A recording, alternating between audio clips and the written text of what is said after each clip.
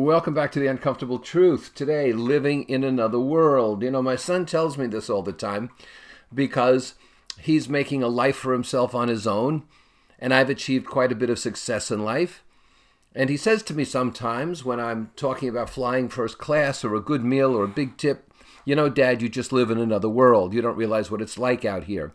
Well, the thing he so conveniently forgets is that I grew up with a lot less than he did because I'm his father. But my father wasn't like I am now. He couldn't be.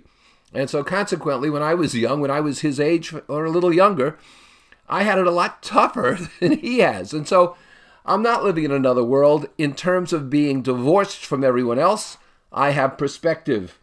In actuality, I come from a more impoverished world than he ever has lived in or known. And my world is nothing, of course, compared to the mega-rich, compared to the stars, compared to the celebrities. And that brings me to my point today. Some people feel they're exempt from laws, from good behavior, from ethical conduct. I love Alec Baldwin, you know.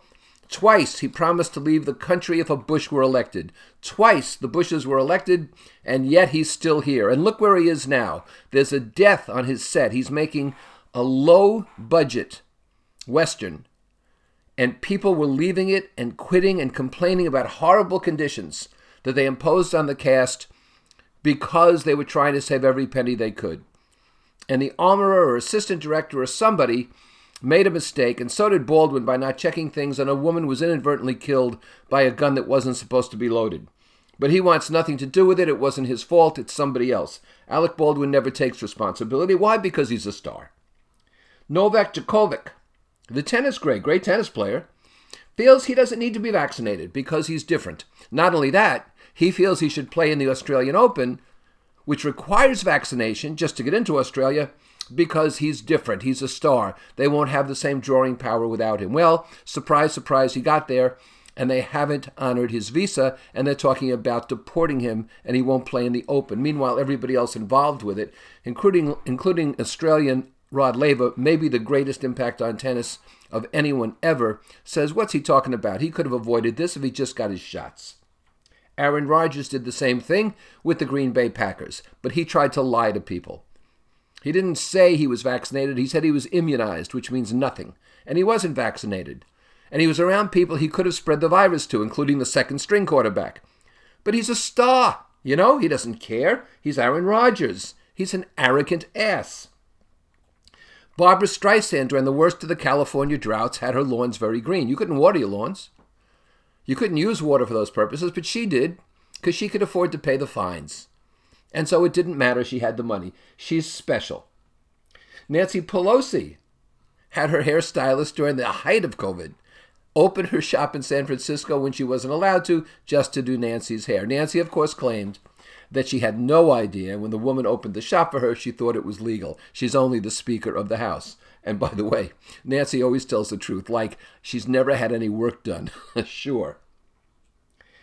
All those baseball players lying about the drugs they took, the steroids they took, starting with Mark McGwire when he broke the home run record. There aren't enough asterisks around to put them in the books for all these people who cheated because they felt they were entitled to cheat. Look at this manager is back with the Red Sox, who in Houston used video and technology to steal signs and win the World Series. He should be out of baseball forever. Pete Rose is just for betting on games. This guy cheated to win the World Series, but that's okay. He's different from the rest of us. He can do that. He should be allowed back in the sport.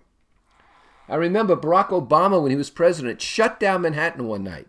Shut down all the traffic because he and his wife were going to a Broadway play. They couldn't sneak in. After all, we do have Secret Service. We do have CIA. We do have FBI. No. He had to go down Broadway in a caravan and nobody else could move. You know, I understand he's the president, but the president has a discretion to act like a human being.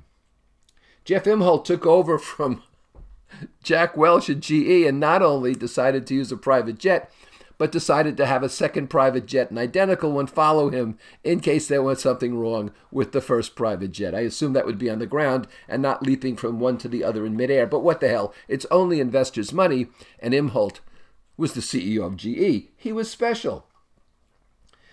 How about doctors screaming at nurses all the time? This is lessened. It's better than it used to be, but it's still there. Doctors have a godlike complex because they're special. They went to medical school. I tell people I'm a doctor, I have a PhD. I'm not the kind of doctor who helps people. Harvey Weinstein, Bill Cosby, Matt Lauer, Charlie Rose, Andrew Cuomo, I can go on, thinking they'd never face backlash or be caught or anybody would rat them out due to their behavior because they're special, they're stars. You don't do that to those people. Liberal New York critic and socialite Pauline Kael, once upon a time, couldn't understand how Richard Nixon was elected president because, quote unquote, none of her Upper Manhattan friends voted for him. Yeah, of course not. And none of us is immune from this, including me. My wife and I arrived in San Francisco late. We were going to change planes early the next morning. We had come in from overseas. And so we stayed at a hotel convenient to the airport out there. But everything was closed except there was something called a Texas Steakhouse across the street from the hotel, and it was open at 11:30 at night. And I went over there with my wife, and she looked at me standing in the lobby of this place. And she said, "Alan, why are you standing there?" I said, "What do you mean? I'm waiting to be seated." She said, you don't wait to be seated here. You just take a seat." I felt kind of special, and I shouldn't have. Somebody asked once about a proposed Rolls-Royce model and how much horsepower it had. And the people at Rolls-Royce responded, "Enough." I kind of like that. I don't know if any of you remember Senator Gary Hart. He was a presidential candidate, and he was accused of having an affair. And he said, "Listen, there's nothing to it. If you want, follow me around." And so the reporters did follow him around, and you know what they found? They found Donna Rice. And he had to drop out of the Senate. He didn't run for re-election when his term was over, and of course, he never ran for president. He was special, though. He thought they couldn't catch him. Wealthy people threw money at Bernie Madoff. Now, I'm not blaming the people who were taken in by their financial institutions. I'm not blaming the people who didn't know any better, but wealthy people, especially down in Palm Beach, who realized the returns Madoff promised, and for that matter, any Ponzi scheme, multi-level marketing, give me a break, couldn't be realized. Of course, all things are about perspective, right? One of my most famous lines I've ever heard was at the Peninsula Hotel in Beverly Hills 6 years ago, when I first decided I would look into buying a Rolls-Royce, and I wanted to test drive one. I didn't know if it was possible, and I said to the concierge, "Is there a Rolls-Royce dealer in Beverly Hills?" And as she bent down to her keyboard, she said to me, "Let me see which one is closest." Precious, huh? I guess maybe I am special. But we have to watch it, folks. We all have to give to the common good, and not enough of us are doing that right now, and that's the uncomfortable truth.